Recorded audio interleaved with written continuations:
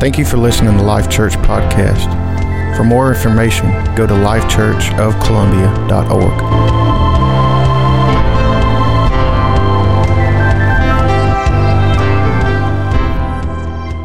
I am so excited this morning and so ready. You can be seated because before I even get into this, we have something so awesome for you guys. I could not wait for this to get here.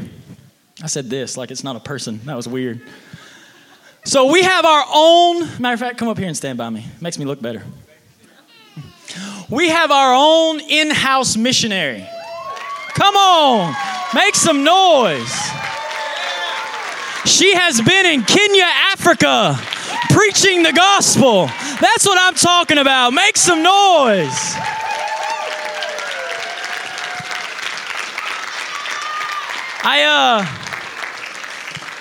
I had Taylor in my youth group when she was just a baby. It felt like that, didn't it? She was so young, and I've got the privilege of just watching her grow and become the woman that she is. I'm going to just be honest with you guys. I remember at one time when the youth group it was in rough shape, guys. I'm just being real with y'all. It was in rough shape. And I showed up one Wednesday night getting ready to have youth. I've been preparing. I walked in there, and Taylor was the only person there. I thank God for her. She saved my ministry.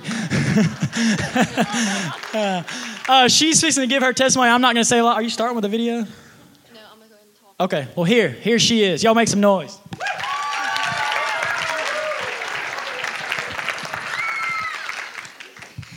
Oh my gosh, it feels so good to be back in America. It was the most incredible trip I have ever experienced. It was absolutely amazing. You're going to have to bear with me because I'm already crying and I have a lot to share, but God just did so much this week. So to start off, we got home Friday about 1 o'clock in the morning. Still trying to get over jet lag, but it was so worth it. Where do we even start? Okay. First of all, 665 people gave their life to Christ. 70 people were filled with the Holy Spirit. There were multiple healings, and I'll get into all of that. And this may not mean much, but we were given 5 pieces of land for a church. And how that would happen is we would go into the services, and we would have the service, and we'd be sitting there thinking, okay, they're not even understanding us. Like, we're white people here trying to teach all these people, about Jesus. And I was like, well, are they even understanding? And then all of a sudden, out of nowhere, they would offer up a piece of land for a church and say, can you have it here next week? Like, they were so hungry. So 5 pieces of land were offered for churches. We have a school there in Kenya that it's an African school, and they are being trained to be pastors, missionaries, teachers, evangelists. They are being trained in all of that, and they're what's coming up to be positioned in these churches. So y'all be praying for those students as they come up and they get ready to take on those churches. And so in 4 days, we did 45 services. The way that it would happen is we had 3 leaders, and each day we were paired with a leader, and it was a group of us, probably about 9, and it was equal, Americans and Africans. And we would go out to Aboma, and Aboma is a village that is set up way out in the middle of nowhere. And each team would do 5 services a day. So we added it up, within 4 days, we were doing 5 services. It come out to be about 45 services. So we would go into these bomas, and a lot of these people had never even heard of Jesus. They knew there was a God. They knew that there was a creator who had to create everything, but they had no idea that there was Jesus, the Son of God. So getting to go in and preach Jesus to people who have never even heard, at first I was like, God, how do we do this? And Holy Spirit, though, just went in and prepared their hearts before we ever even got there. So I want to make sure I get everything. The way that it would work is we would go in and we would ask that we couldn't just barge into their boma, to their village. Out of respect, one of the African students would go in before us and ask them if he would say, there's visitors here from America. They have good news to share with you. We ask that you come out of your village and listen to what they have to say. And we'd start on, each of us would give our testimony every single time. That's one thing that I loved, is no matter where we went, you had to be prepared to share, had to be prepared. If they said, get up and preach, get up and encourage, we had to be ready at all times to do that. And which was it pushed me out of my comfort zone and pushed all of us out of our comfort zones. And then after we would preach, we'd give our testimonies, then we would preach, and then we would have a healing service. And just about every single time we would preach, just like almost every single person in the village would get saved. And we were starting to wonder, like, what if another religion, or what if, atheists come in here and say, well, there is no God and there is this, like, would they just believe that easy? Would it just be an easy thing for them, just because it's new and they'd never heard it before? And we got to talking about it, and, Holy Spirit is the one who went before us. He prepared their hearts, and the other people, atheists, that they don't have the Holy Spirit to go in before them. And so that just gave us a peace to know that this was a real thing. Like, they were literally giving their lives to Christ. It wasn't just because these people they've never seen before here talking. But some of the healings that we saw were absolutely incredible. The first day we were there, we saw a blind man healed. We were in the Boma and we were ministering, and one of the young guys that came with us, he walked past this man and put his hand on his shoulder and was praying for him. And the man stopped him. And of course, they speak a completely different language, so we had translators. And the man asked me, he said, "Can you pray for me? I'm blind." And the guy said yes. And so he puts his hand over the man's eyes and starts praying. And kind of everybody's over there and praying for this man. And he moves his hands off of the man's eyes. And he says, "Can you see me?" And he said, "Yes, I can see you." So instantly, the man was healed. While all of that was going on, as soon as I walked into this Boma, I heard the Holy Spirit say, "There's somebody here that's deaf." And I was like, "God, that's a big deal." So I was just, "Okay, God, if you keep leading me to do it, I'll be obedient." And while they were praying for the blind man, I heard God say again, "Ask, there's someone here that's deaf." He just very subtly just asked, "There's someone here that's deaf." And so I had a blind moment, because I was thinking, well, if they would have needed healing, they would have come forward. And I told the pastor that went with us, and he was like, "Sweetheart, they were deaf, so they wouldn't have known to come forward." So we ended up announcing it, saying, "If there's anyone deaf, would you please come forward, because we'd like to pray with you." Well, one of the women, the Maasai women, the Maasai is the culture that we were there, the tribe. But one of the Maasai women walked over and grabbed the woman that was deaf. And I just felt fire instantly, pour out over me. And she walked up towards me, and I placed my hands over her ears. I just started praying, commanding deaf to leave. And I took my hands off of her, and the pastor that was sitting beside me, he said, "Can you hear me?" And she goes, and was looking around. She said, "I'm healed." She said, "I can hear you." And we just went into erupting just praise, and just, we were so excited, because, a blind man and then a deaf woman, and it was just incredible. And then in the other teams, they come back and they said that there were more deaf people that were healed that day. There were people with malaria that were healed. If you don't know much about malaria, you get really, really hot. You run a really hot fever. Most of the time, there's no cure for it. They have no medicine over there to cure anything. We would lay our hands on them. They'd be scalding hot. Take our hands off, and they would be cold. Feel their temperature go back to normal as we're praying for them. So God is just doing stuff over there, and He wants the same Holy Spirit that was there with us is here with us here. So just because we were over there and we were able to have the Holy Spirit with us does not mean that He is not here. And I heard some awesome testimonies from the revival, the healings that were happening. I want that to continue, because the Holy Spirit is here and He's moving. But one thing that I have to say is, well, the first day we were there, I started questioning. I was like, God, how are they going to know that drinking is bad, or that, that you're not supposed to do all these different things that, I guess in Christianity, I guess is looked down upon, or, how do they know that they need to have a relationship with you, and that you want to talk to them, you want to know them? And he very quickly reminded me, the Holy Spirit said, I've got this. He said, you prayed.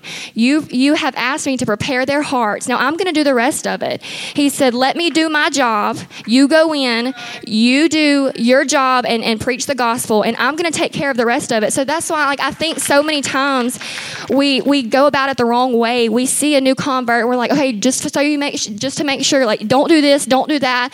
You can't be seen in this place. You can't be seen in that place. But the Holy Spirit is going to do it. And that's the thing. It's our job to love the people well. It's not our job to be Holy Spirit.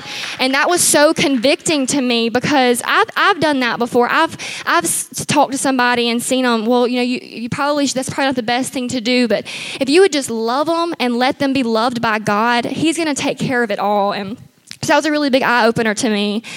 One thing that was really cool too is we got ready to leave one of the Bomas, and this was actually another team. And they were in the Bomas, and they hadn't said anything about drinking, drugs, witchcraft, because witchcraft is very big there too. And they hadn't said anything about that. Well, they get ready to leave, and they turn around, and the people in the villages are pouring out their alcohol, burning witchcraft, things that they use for witchcraft, setting drugs on fire. So, in that moment, we didn't even have to say anything. Holy Spirit just did the job that He does. He just kept working on their hearts. And we prayed for a girl who was so sick she couldn't even come out of her house. We went in and we prayed for her. Well, she wasn't healed immediately. And that was a big thing for us, because we had seen constant healings. And all of a sudden, she wasn't healed. And we were like, okay, God, you've got this. We trust you. And we talked to her, and we said, we just want you to believe that God is going to heal you. It's already started in the process. And the next day, I think it was her mom or something like that, someone in her family come and found us in our camp and said, my daughter is healed. She was walking out of our Boma this morning. And so He's working. And I think sometimes we think if we don't see the result immediately, it was just a failure. No, the seed has been planted. Holy Spirit is going to continue to do the work. Okay, so another thing that was really awesome is transformation. We all know the scripture, 2 Corinthians 5:17. If you're a new creation, old things have passed away, all things are new. That's one thing that we saw whenever these people would get saved and they would start living for Christ.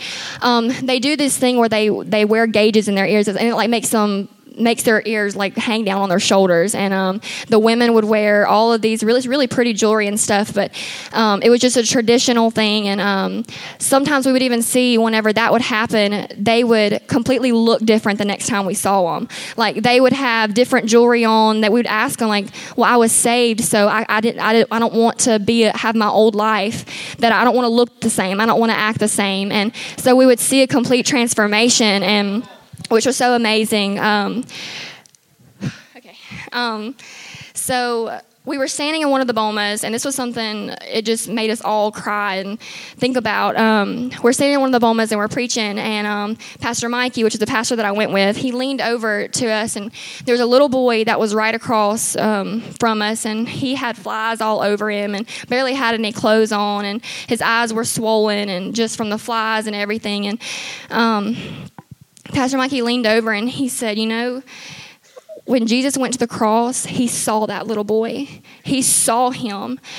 And that was just something that was so powerful to us, because sometimes we can get so they don't deserve Jesus. They've done too much to me. They've hurt me too many times, or they're too dirty. They've messed with my family too much. But that person, God saw that person when He was on the cross.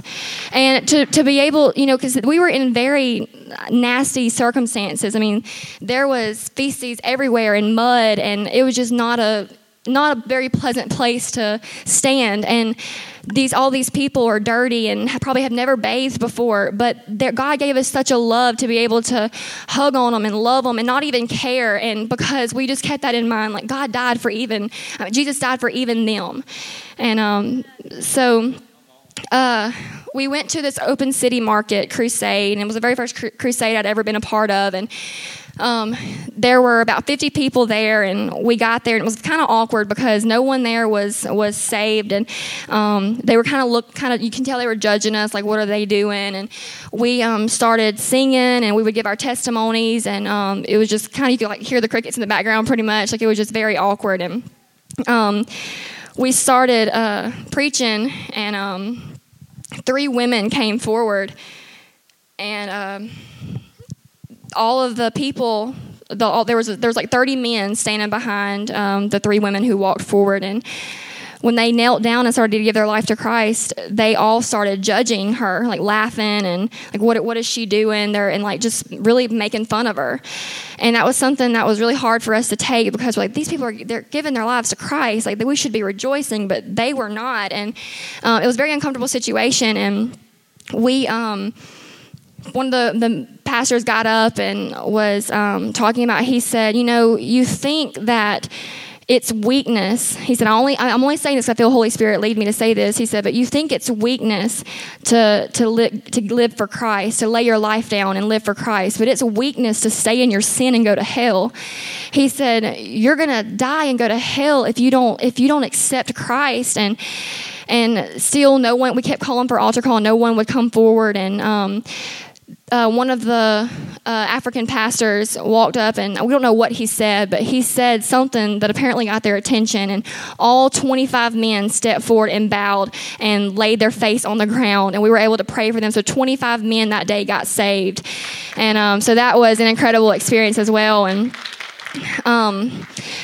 another miracle, we had like the five loaves and 2 fish, or is it vice versa? Yeah, we had something like that happen to us. So we counted 140 Bibles that we were going to pass out to the kids. It's not this school. I'll show you a picture of the other school, but we counted 140 Bibles 3 times. So we had counted them. We're like, it's 140 Bibles every time. Well, we get to the school, we're passing them out, and we gave out 50 Bibles to the teachers. We gave out 152 Bibles to the students. We had 140 Bibles, and God provided us with 202 Bibles. And we were just blown away. We're like, that's 62 Bibles straight down from heaven. Like, God, you are so good. Like, it was just, we were freaking out because it was just amazing. Like, that's just incredible. And that's the thing. Like, he wants to do that kind of stuff here. We just have to be open to it. He's so speaking. He's so there. And Holy Spirit is just moving. So I got to sit down with one of the Africans. I'm trying to hurry. I want to let Josh preach. But I got to sit down with one of the Africans, and we were talking, and I asked him about his prayer life. This was amazing to me. I said, what is your prayer life like? What do you pray when you go in your prayer time, and how does that look to you? And he said, honestly, 90% is thanking God for what he has done. And it was just, they don't have anything. They have absolutely nothing. In fact, the jewelry and stuff that I'm wearing was given to me. And that's a really big deal, because they would wear these, and this was what they used to make money. They would go to markets and they would sell the jewelry and stuff, and that's how they made money. So for them to take that off and hand it to you, they only gave us their best. We had one person come in and invite us back into their boma to drink tea with them. And so they gave us their best goat milk, their best tea, their best spices, everything, and made it up for us. And so they have absolutely nothing, but they're hungry. They're so hungry for God. They're so hungry for a movement of God that they just want to give the best that they can give, and when they absolutely have nothing. So that was so humbling to me. So one of the last things I want to share before I do my slideshow real quick. We were, kind of want to give you my heart a minute where this comes from with actual being a missionary and stuff. We were out at camp one day. We were preaching, and the camp was empty. And the teacher from the school walked over to our camp and was talking to Miss Marigold, which is the pastor's wife we were with. And she was sitting there talking to him. And the teacher said, so I don't understand. You have the American dream. You have everything you could want. You live in a beautiful home. You get to, you're free. And she said, we dream about having the American dream. We dream about being able to come over there and live like you guys. And she said, why is that? Why do you leave your home to come over? And Miss Marigold got to share our hearts behind that. And she said, we can take, or as temporary, all we have on this earth is our cars and our houses. And when she said, we can't take all of that to heaven with us. She said, but what we can take is we can take the souls that we are able to pour into and that Christ is able to save. And she said, that's what we're able to take. And so we found ourselves in such a place of, it was easy to camp out in the middle of nowhere, because we would set up our camp about an hour away from the Bulmas that we went to. And we stayed in tents the whole week we were there, and took bucket showers and stuff. And it was almost very easy because we knew that we were making such a big difference in the people's lives around us, and so it wasn't something that was just hard. And so that was absolutely incredible. It was so amazing. But Nisha, if you will, okay, this was the school that we got to go to the last day of ministry. 40 of these kids got saved. We preached the gospel, just told them how much Jesus loved them, and 40 of them got saved. Okay. This is just part of our team, some of the Americans and then some of the Africans that was there at our camp. The very last day we were there, all of the people who got saved dressed up, or the people who were saved previously dressed up in their old traditional outfits and stuff, and they come out and did a dance for us and stuff. And so that was a lot of our guards that watched over us at night, and a lot of the women who washed our clothes for us, that was them. And that was a picture of the girls in the school. We got to minister with these girls. We come up to the school, and they were so fascinated with it. And they would touch your skin and look, because they'd never seen white people before, so it was amazing. They would touch your hair, and they had beautiful voices and just so full of life and so full of laughter. And so we got to minister there several times. Okay, this picture, this necklace actually come from this little girl. Mr. Gideon, he overheard me talking about how pretty the necklaces were, and he told me he wanted to bring me one. So the next day, he says, I have a little girl coming to bring you a necklace. And I said, okay. And so she comes to me, and she goes to put it on me, and Mr. Gideon stopped him, and he said, I want you to bless my daughter. He said, your prayers are powerful. He was talking about our team. He said, there's other teams that have come in before, and that, like medical missions and things like that, who have come in before, but they haven't carried the power that you guys are carrying. And he said, I want you to bless my daughter and pray over her. And that was just such an amazing moment for me, because right in the middle of the camp, I just bent down in front of her, held her hands, and just prayed over her life, that she'd be free from perversion, and that God would use her, and at such a young age. And I knelt down, and she put it over my head, and I sat there and squalled, and Gideon said, take a picture. And I was like, okay, we'll take a picture. So that was so neat to me, to be able to experience that. This was how a lot of the women dressed. We saw cows and goats and stuff everywhere, so that was just a picture I got on the side. That is a Bulma. That is actually one of the nicer Bulmas. I know it's hard to wrap your mind around that, but for them to actually have cloth and stuff around it to keep the wind and animals and stuff out is a very big blessing, because a lot of them didn't even have that. That was one of the little girls. That's how a lot of them dressed. That was one of the girls from the school. That was our camp. That's where we stayed all week. This was in the school that we ministered in. We were there several times. Got to hear their testimonies, their hearts. So that was a really good experience. That was another picture of the girls. We had gone out. We played Frisbee with them and played ball with them, and they just had so much fun. We were ministering Sunday morning. We ministered there was probably 200 people in that little small room, and we got to minister there. That was the crusade that I talked about. That was where we had the crusade. A little over to the right is where we actually had it. But people would just come out of everywhere to listen and see what there was to offer, to see what there was to share. That was some of the women that would wash our clothes at the camp. The last one. Okay. There's a video that I'd like to share real quick. It was just the girls singing. I just wanted y'all to get to see kind of how they do. It's just a short little video.